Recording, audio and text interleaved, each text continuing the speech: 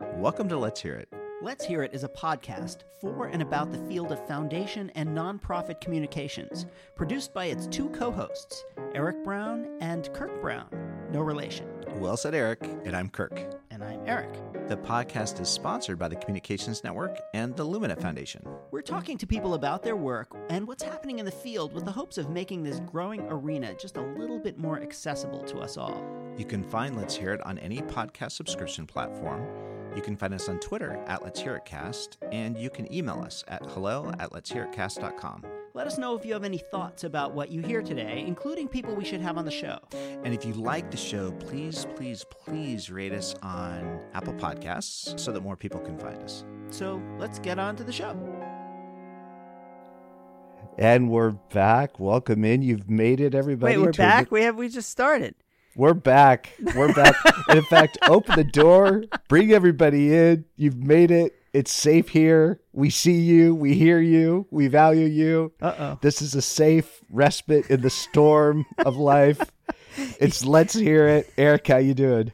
You know, I'm cautiously optimistic about the future of the planet. How about yourself, Kirk?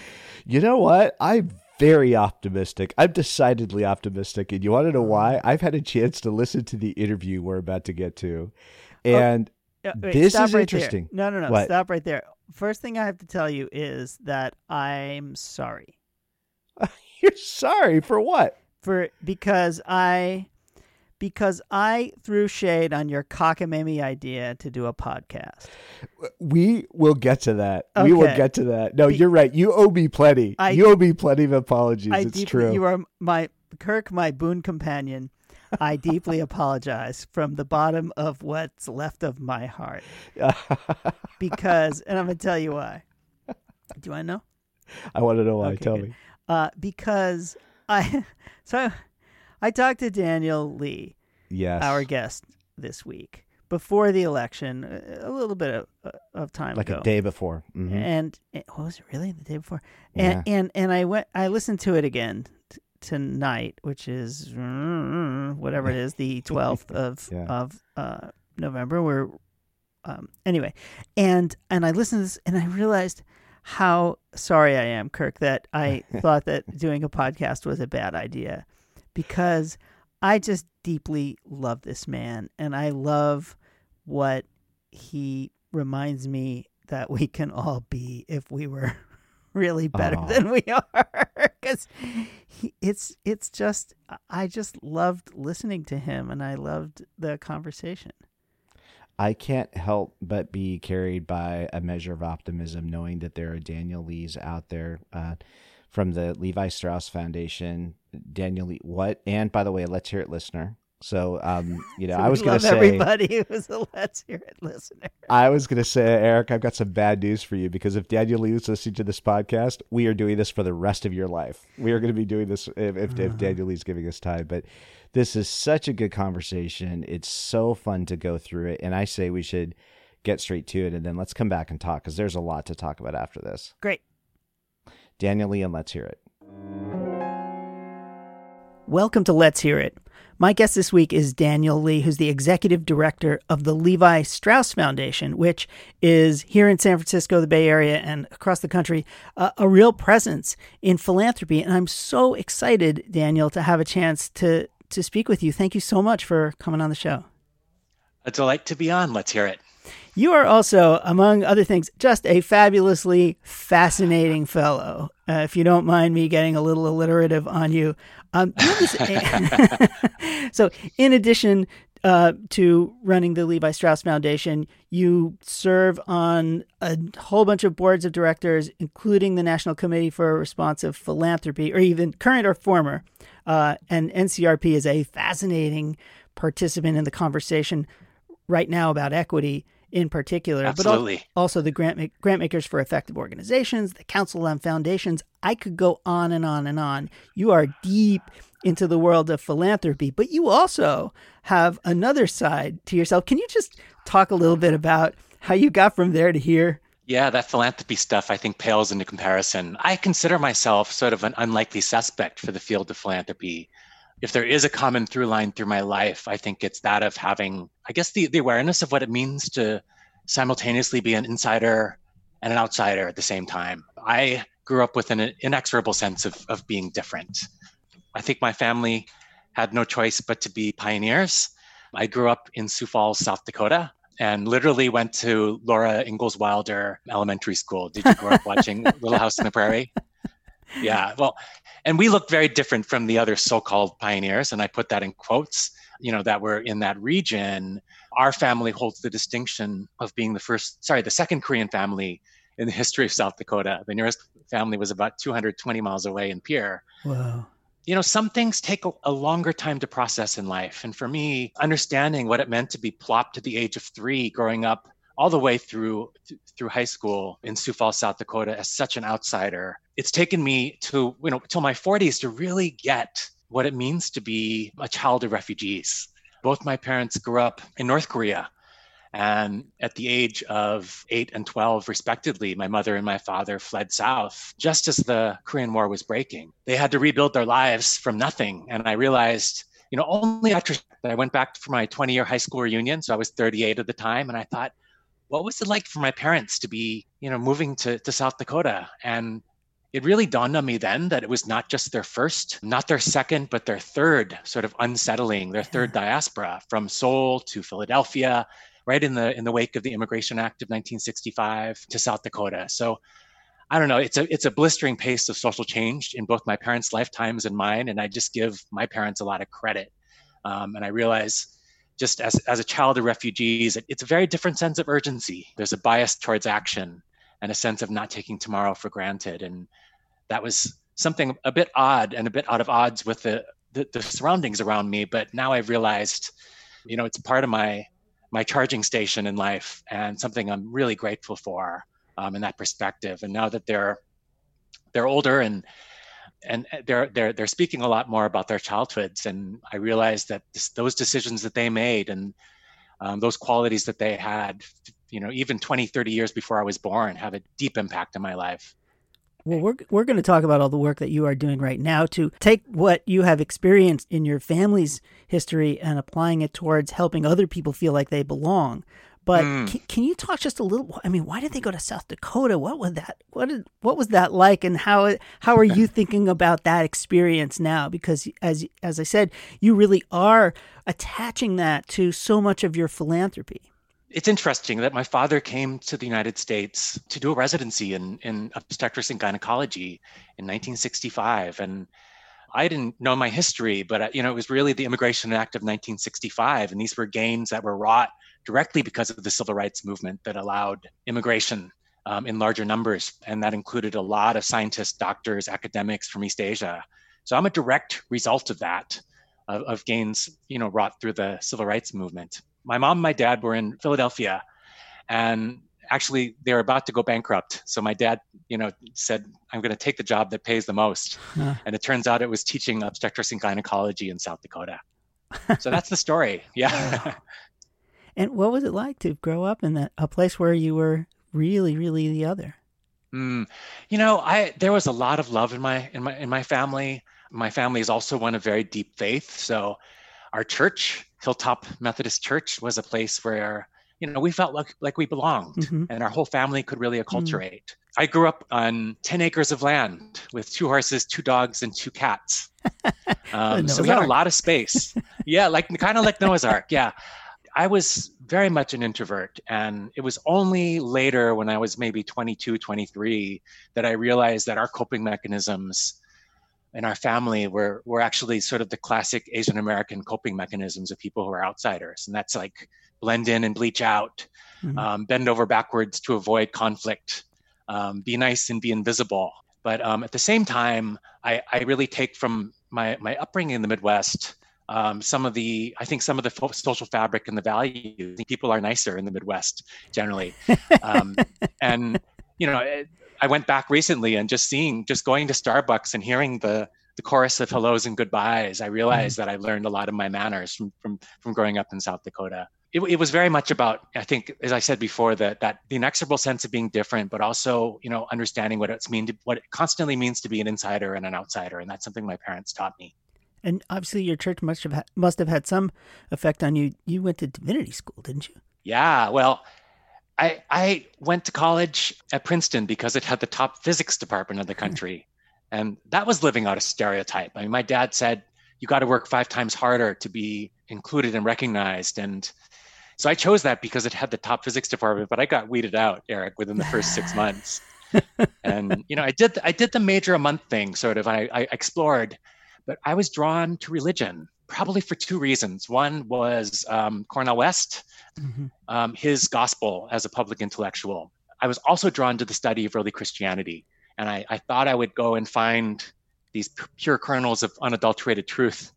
But I actually found that there was more diversity than ever in the early days of Christianity, and came to study sort of the line between heresy and orthodoxy. I always found myself agreeing with the heretics. This is a podcast about language, and it's interesting to think about the word orthodox. It means the straight line, literally, and the word heresy, the Greek roots mean literally to choose.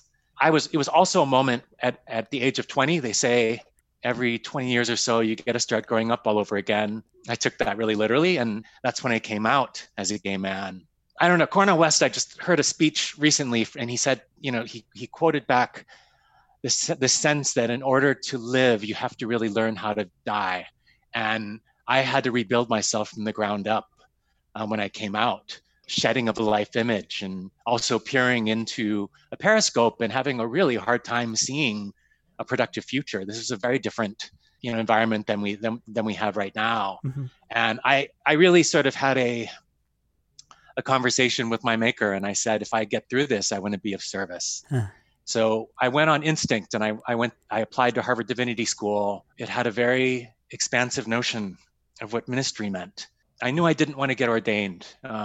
Even 30 years later, the Methodist Church doesn't have its act together. But I really found, I think, my spiritual moorings and my calling, and where I really cut my teeth in social movements. My internship wasn't in a church. It was at a LGBT health center in Boston that had 60 employees. And just at the age of 22, to be thrust into that space, I was in a violence recovery program where I literally got no training. I got good training, actually, and was told to pick up the phone and counsel folks who had been victims of anti-LGBT hate crimes, and also walk them through sort of the system, which might be reporting a violation or going to court.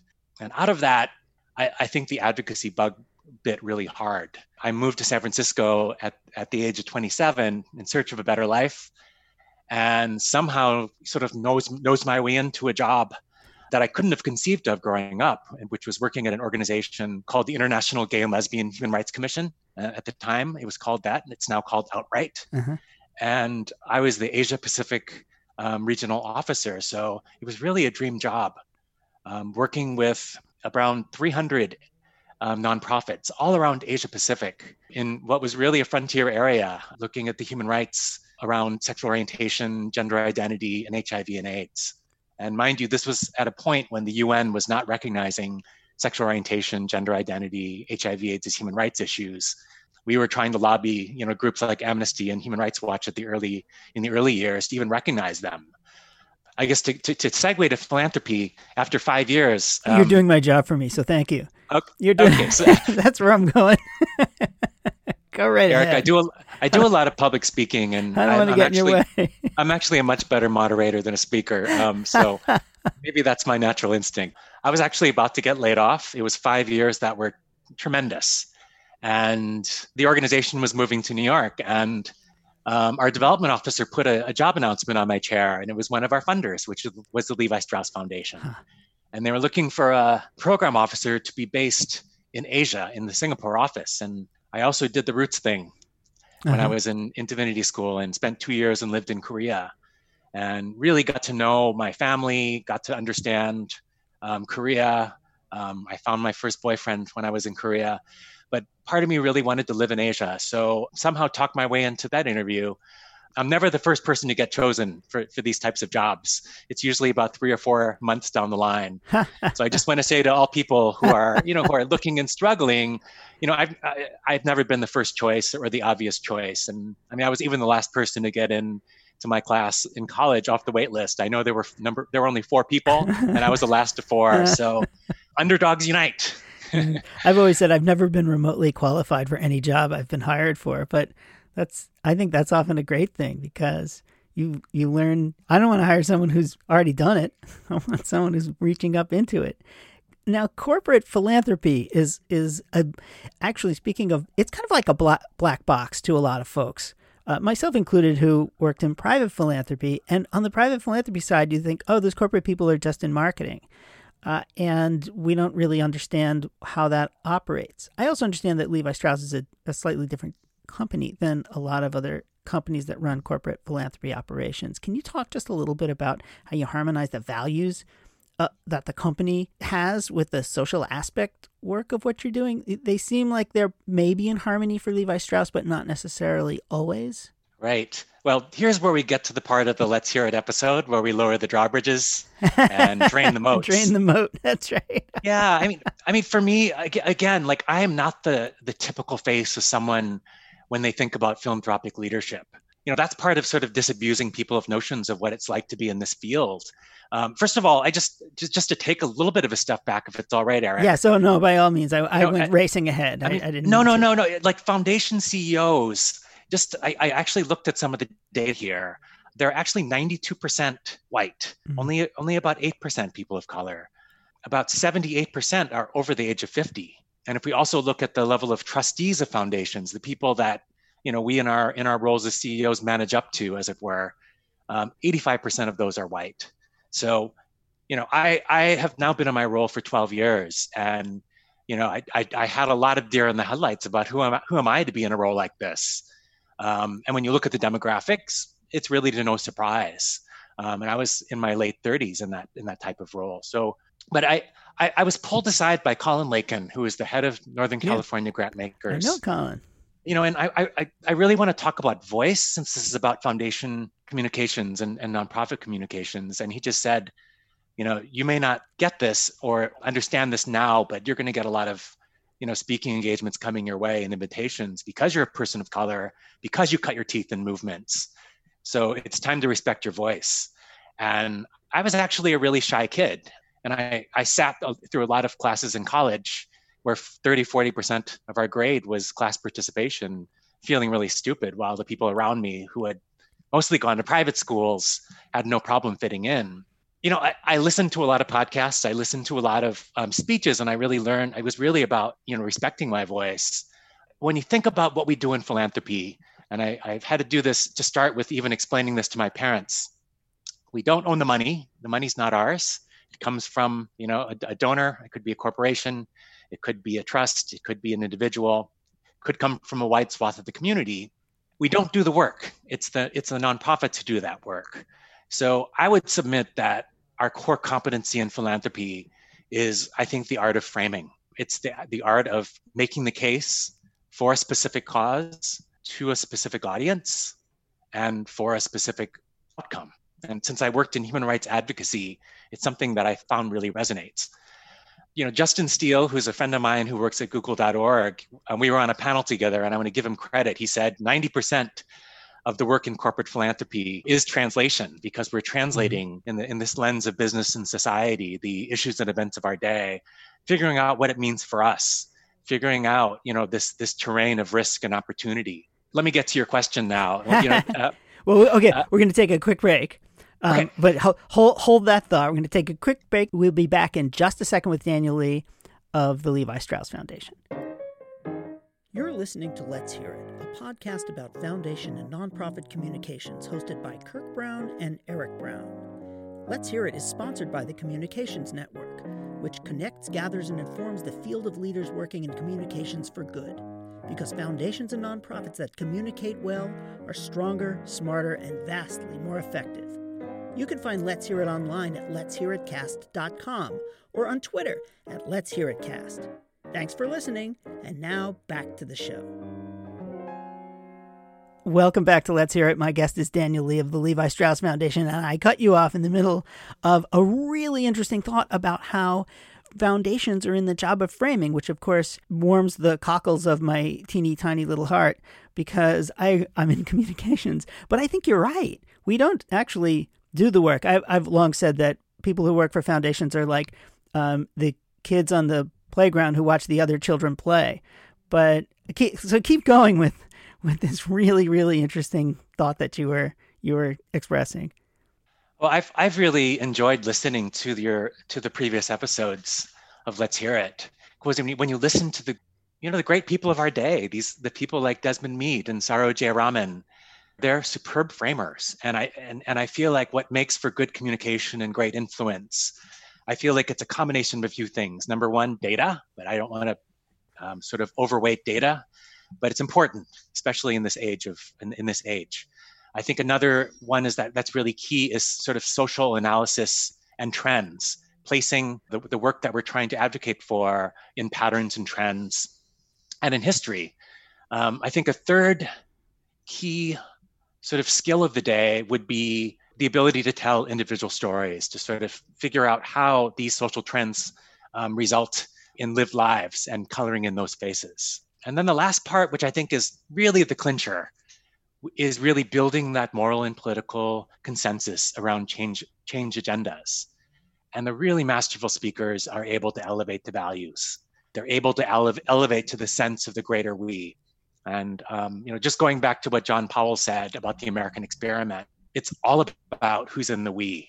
Mm-hmm. One thing I've also learned from sort of being in the human rights world is it's one thing for me, for example, to be empowered as someone who is LGBTQ plus. It's another to be a narrator to help project where our society needs to go. Those folks, I think, are really masterful. Desmond Meade, when you listen to him, he talks about this work. He's the mastermind behind Amendment 4 and the Florida Restoration Rights Coalition. But he speaks so movingly about the value of love, about redemption and forgiveness. And in terms of the greater we, he also says, look at the story of my life. I stood in front of a train wondering if, where my life would be. And now I'm in the time 100. And he's telling everyone in the audience, you have that possibility. So I feel the same way as someone who, a kid who grew up going to Laura Wilder as a Korean queer, who always felt like an outsider being in philanthropy. Bob Haas, who is the CEO of Levi Strauss & Company, and he was the chair of the Levi Strauss Foundation until he retired for 24 years. And he's actually the great grandnephew of Levi Strauss. He essentially hired me, and this was 12 years ago, and I sat in his office, and the first time I sat in it, I was just blinded by the view of the bay. Mm-hmm. It's a great view. And he just said, don't get comfortable in this role. He said, change comes from the margins. Don't forget where you came from. And he said, if there's a metaphor for the Levi Strauss Foundation, I look at it as jazz, not symphony. And it was a way of saying you belong and to feel comfortable, but not too comfortable. When you look back at those trends, I'm the fourth executive director in the row who's a person of color. So this is intentional, and an intentional sort of sense that people closest to the change and closest to the issues that we want to create ought to be driving that. I'd like to pull all these threads together because your story is so interesting, your background, your approach, your perspective, and now all of a sudden, flash forward to today, 2020, you are the executive director of Levi Strauss Foundation, which has a voice, you have a platform, you have lots to say, and you have a company that has articulated a set of values that I would say are consistent with your own experience in many ways. How do you take all those pieces and put them together into a philanthropic strategy? And how do you, what does that work actually become after you've pulled all these pieces together?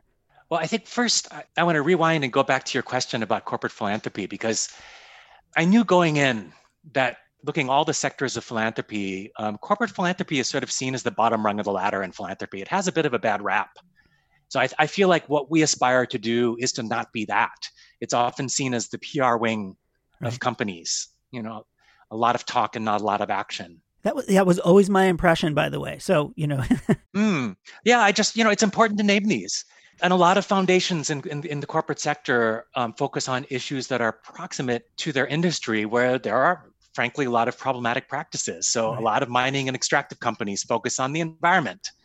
Beverage companies focus on water. Pharma talks about health and funds health. Financial services companies focus on asset building. So there's a lot of raised eyebrows and sometimes, challenges around receipt of those funds. We talk a lot about multiple bottom lines, environmental, social, and economic. But, having looked at this field for now 2 decades almost, the critics are saying it's often about saving money or about reducing harm.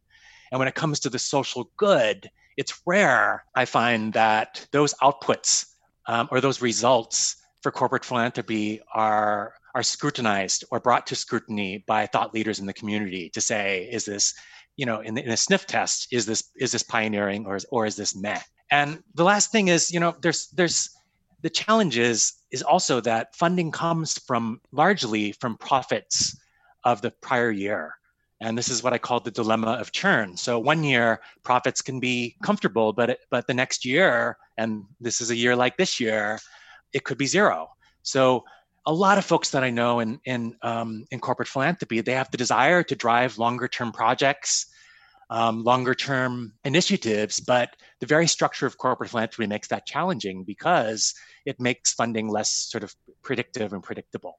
Another sort of bad rap is that it's seen as sort of advancing the pet projects of executives, and it's borne out by McKinsey that it was number one in the list of considerations for guiding philanthropic priorities, the interests of CEOs and board members. That was 45% saying yes. And then finally, we're in this meaning world right now of the gospel of innovation. You can't escape it, especially in the corporate world.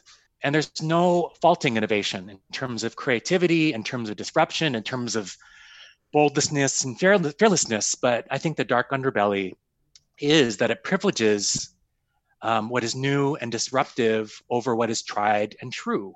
By average, we often see corporate initiatives sunrising and sunsetting within a 2 or 3 year time frame.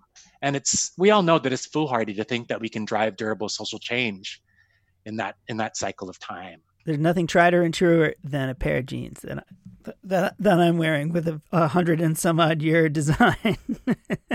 So we are 100 and again, patience is, I think, an underrated virtue in philanthropy, and in corporate philanthropy, that's definitely the case. And we have a 168-year legacy as a company, and in many ways, I think that gives us the imprimatur to get in early and stay the course. And really proud that we've stayed in a few lanes for at least 3 decades at a time. And to get down to sort of what we fund, we've been in 3 areas. And one is the response to HIV and AIDS.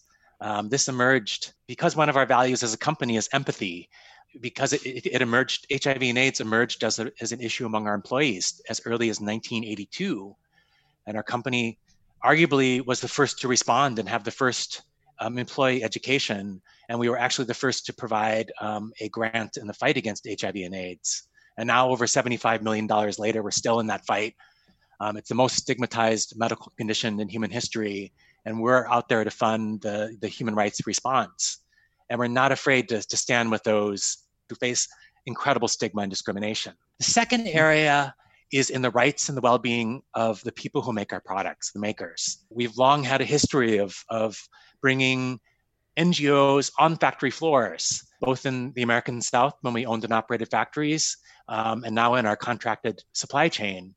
And we really believe in the power of NGOs to add a lot of value and understand that what's good for workers is also good for business. And we've supported initiatives that focus on reproductive health, hygiene, life skills, and even helping workers understand their rights under the law, and also supporting some access to justice work.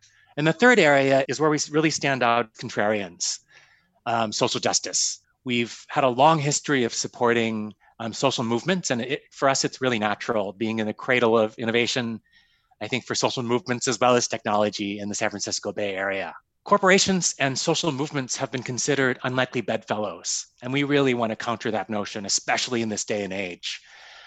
I think politics have been seen as this terrain of risk for a very long time.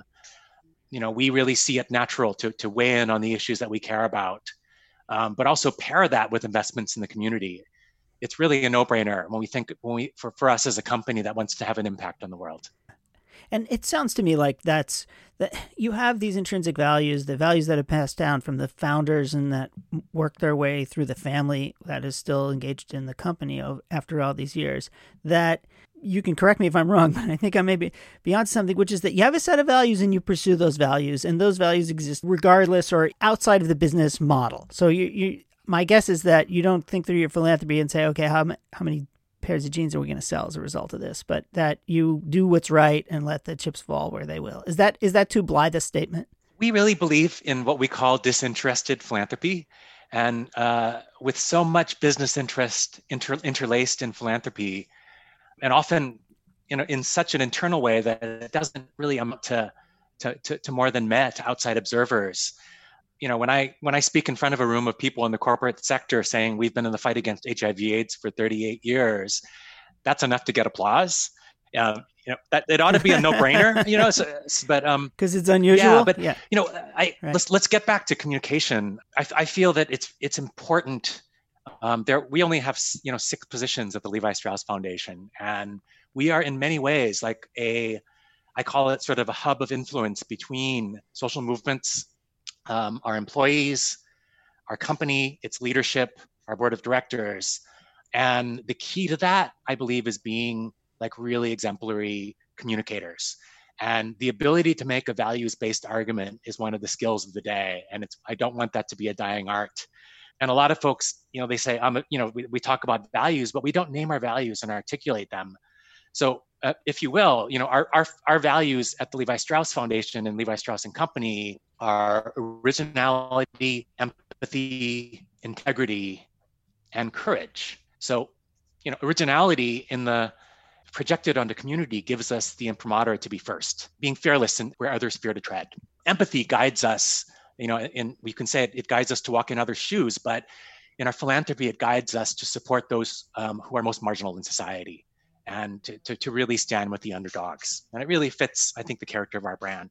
The third value, integrity, really guides us to do what very few corporations do, which is systemic change.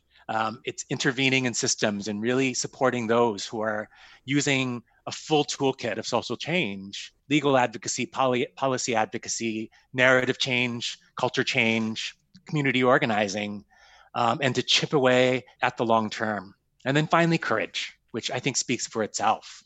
We're also, part of our rich trove of heritage is also, I think, our iconography that, Levi Strauss was a pioneer. So we really like to think of our grantees as pioneers, as people who take courageous risks. It's also the Levi's brand, its spirit is about authentic self-expression. It's not lost on us that we're a symbol of freedom and democracy all around the world. And we also know that as an American icon, what we say about America matters. Going back to what John Powell said, it is a process of contention about who's in the we, and we believe we have something to say about standing for an America that reflects these values. Well, it really shows. I admire the work that you're doing. In just this a minute or so that we have left, where do you go from here? Obviously, you're building something. You've been at Levi Strauss for quite some time. How do you move forward? How do you make decisions about what to do next? What's kind of exciting about what's in the future? Understanding that we are living in, as they say, challenging times. Wow, the time has just flown by. I look at the backdrop because this is the most disruptive era that most of us have lived through.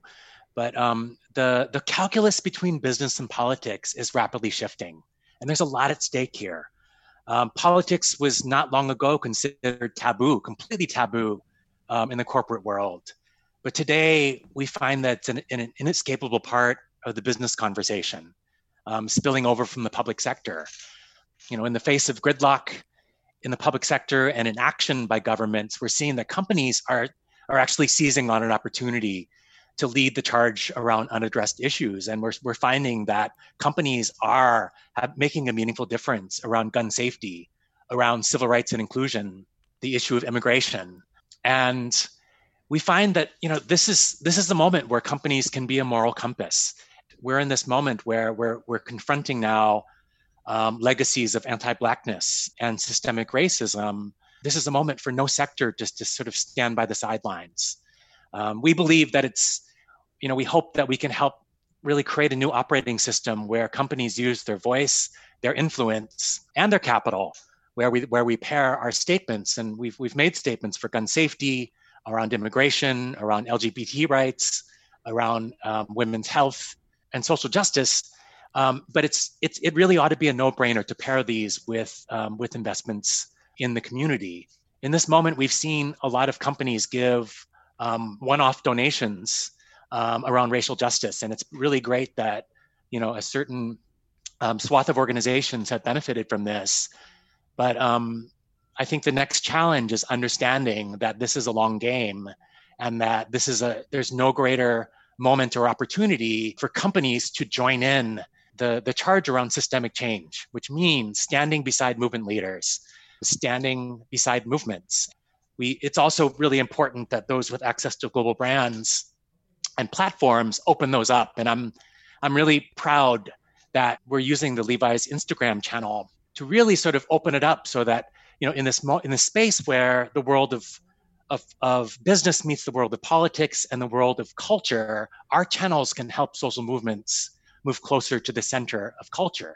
And we've had Desmond Meade, who's been a guest in your show, on our Instagram live feed with Kareem Abdul-Jabbar, and there's over 50,000 views on that. And Alicia Garza and Ai-jen Poo of the National Domestic Workers Alliance and Black Lives Matter, they spoke about the importance of voting. We believe it's a moment where it's time to put it on the line, and to really, as far as who we stand with, we're really making a stand as far as what democracy means and whose voices count. While we're on the eve of the most important election in our lifetimes, this importance of voting and the importance of making sure that every vote is heard.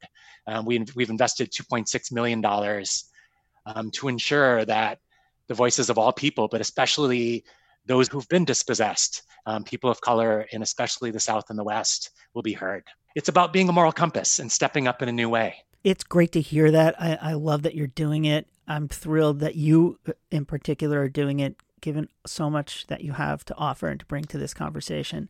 And I just am grateful that you were happy to spend the time with us today, Daniel. It's been a really, really, really wonderful conversation. Really honored to be on your show. Thanks so much. Well, thank you again. Daniel Lee, Executive Director of the Levi Strauss Foundation.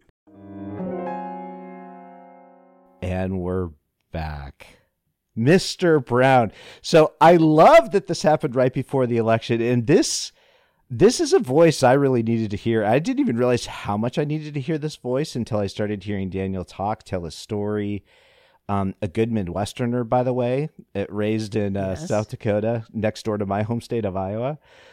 So tell me about the inclination to invite Daniel onto the podcast, because this is so timely, Eric. The conversation, the tenor of the discussion, it was like taking, it was like medicine, the right kind of medicine. It's like an antidote to whatever chaos is going on. Good medicine, yes. Don't you think? I do. I have to say that, well, for one thing, I have a kind of a tenuous connection to the Levi Strauss company in that I worked with the San Francisco Foundation, and one of the board members is Bob Friedman, who is a member of the Haas family, which helped to found the Levi Strauss company. And Bob Friedman is one of the most extraordinary, beautiful human beings on the planet. And that connection with the company shines through in the interview with Daniel, because you get this sense that this is an institution with purpose. And okay, on the one hand, they make jeans, right? They make jeans. They're jeans that I happen to be wearing, jeans that I love, but they're jeans. And yet, when Daniel talks about the institution that has helped to advance ideas and commitments and a connection to the community and all these other things, you start to see how a company can make a difference, and how an organization or an institution or any other entity that you can think of can actually turn its existence into purpose. And that's what Bob Friedman represents to me. And then that is embodied in Daniel, this extraordinarily beautiful human being. and it works its way back to jeans and the 49ers and so my definition for a brand is the feeling you get when you think of it, whatever it is. And that's one of these kind of ephemeral expressions of how you can take anything and turn it into meaning and purpose. And Daniel represents that, and Bob Friedman represents that, and so that's my take on all of and then that becomes what corporate philanthropy becomes, just philanthropy, because here's our organization and the people who started it or the people who embody it and what we want to do with our presence in a community or in a marketplace or anything else. Well, and clearly an investment in changing things up by virtue of having Daniel in the role. I was thinking about all the many aspects of his story that are so part of how he approaches the work. And I hope that we can actually do some of the origin story retelling. He went to Laura Ingalls Wilder School growing up. I could hear the cockles of your heart warming as he was talking about that.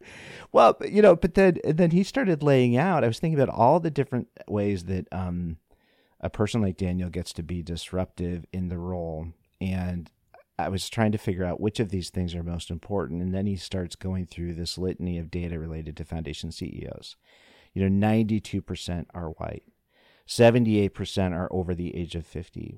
Trustees tend to be 85% white. And here's, Daniel coming in, with a background from Korea. He's as he describes himself, he's queer, but he's also in his late 30s. And I was just thinking about the challenge for him of settling into this role. And then he had so many good things for us to think about. And by the way, when he gave you back your lower the drawbridge and drain the moat.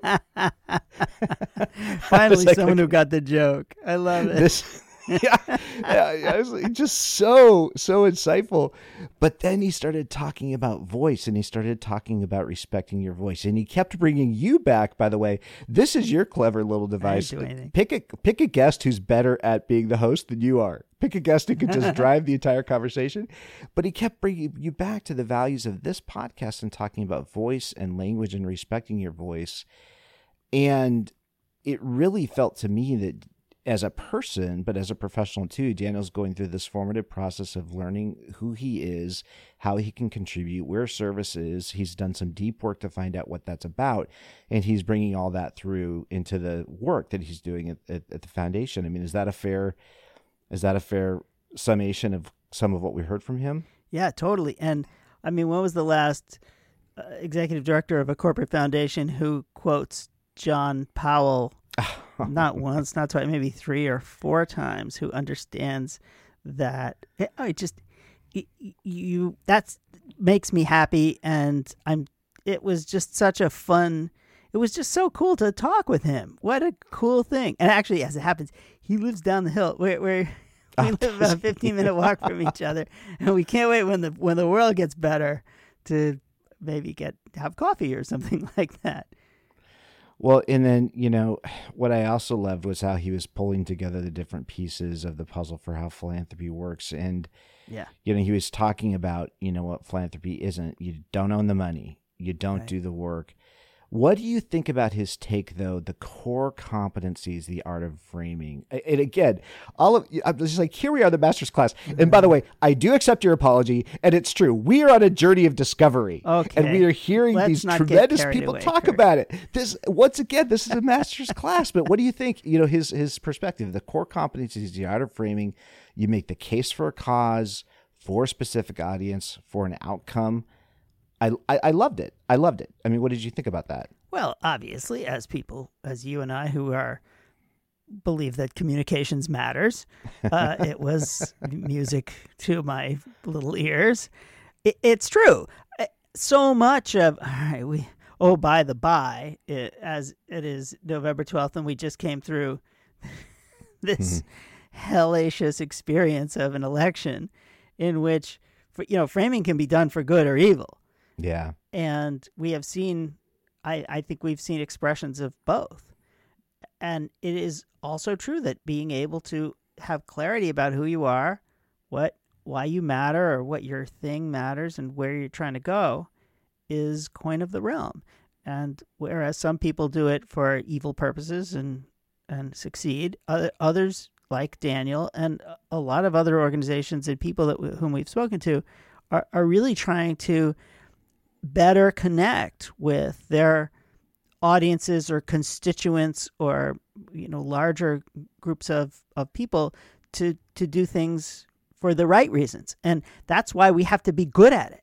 I mean, I think that we just came through this experience understanding why it matters. And it's just so cool that Daniel and a company like Levi's, they see their organization and their brand in one way, but they also know that it is really important to just do the right thing. Mm-hmm. Well, it's funny when he talks about creating a new operating system where companies use their voice, they use their influence and their capital to advance change. And he talks about the kind of change that they're describing, dealing with systemic racism, and he describes the values that inform that, for them: originality, empathy, integrity, courage.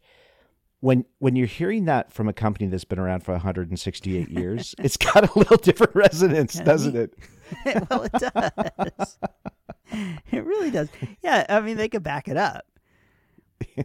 But I think it's also true that we all, I mean, individually and organizations and institutions, we all have the opportunity to tell a story through our work and through the thing, whether it's the product that you make if you're a company, or whether it is the kind of the ideals or the values that formed your organization, whether it's a foundation or a nonprofit, that add up to something that makes sense.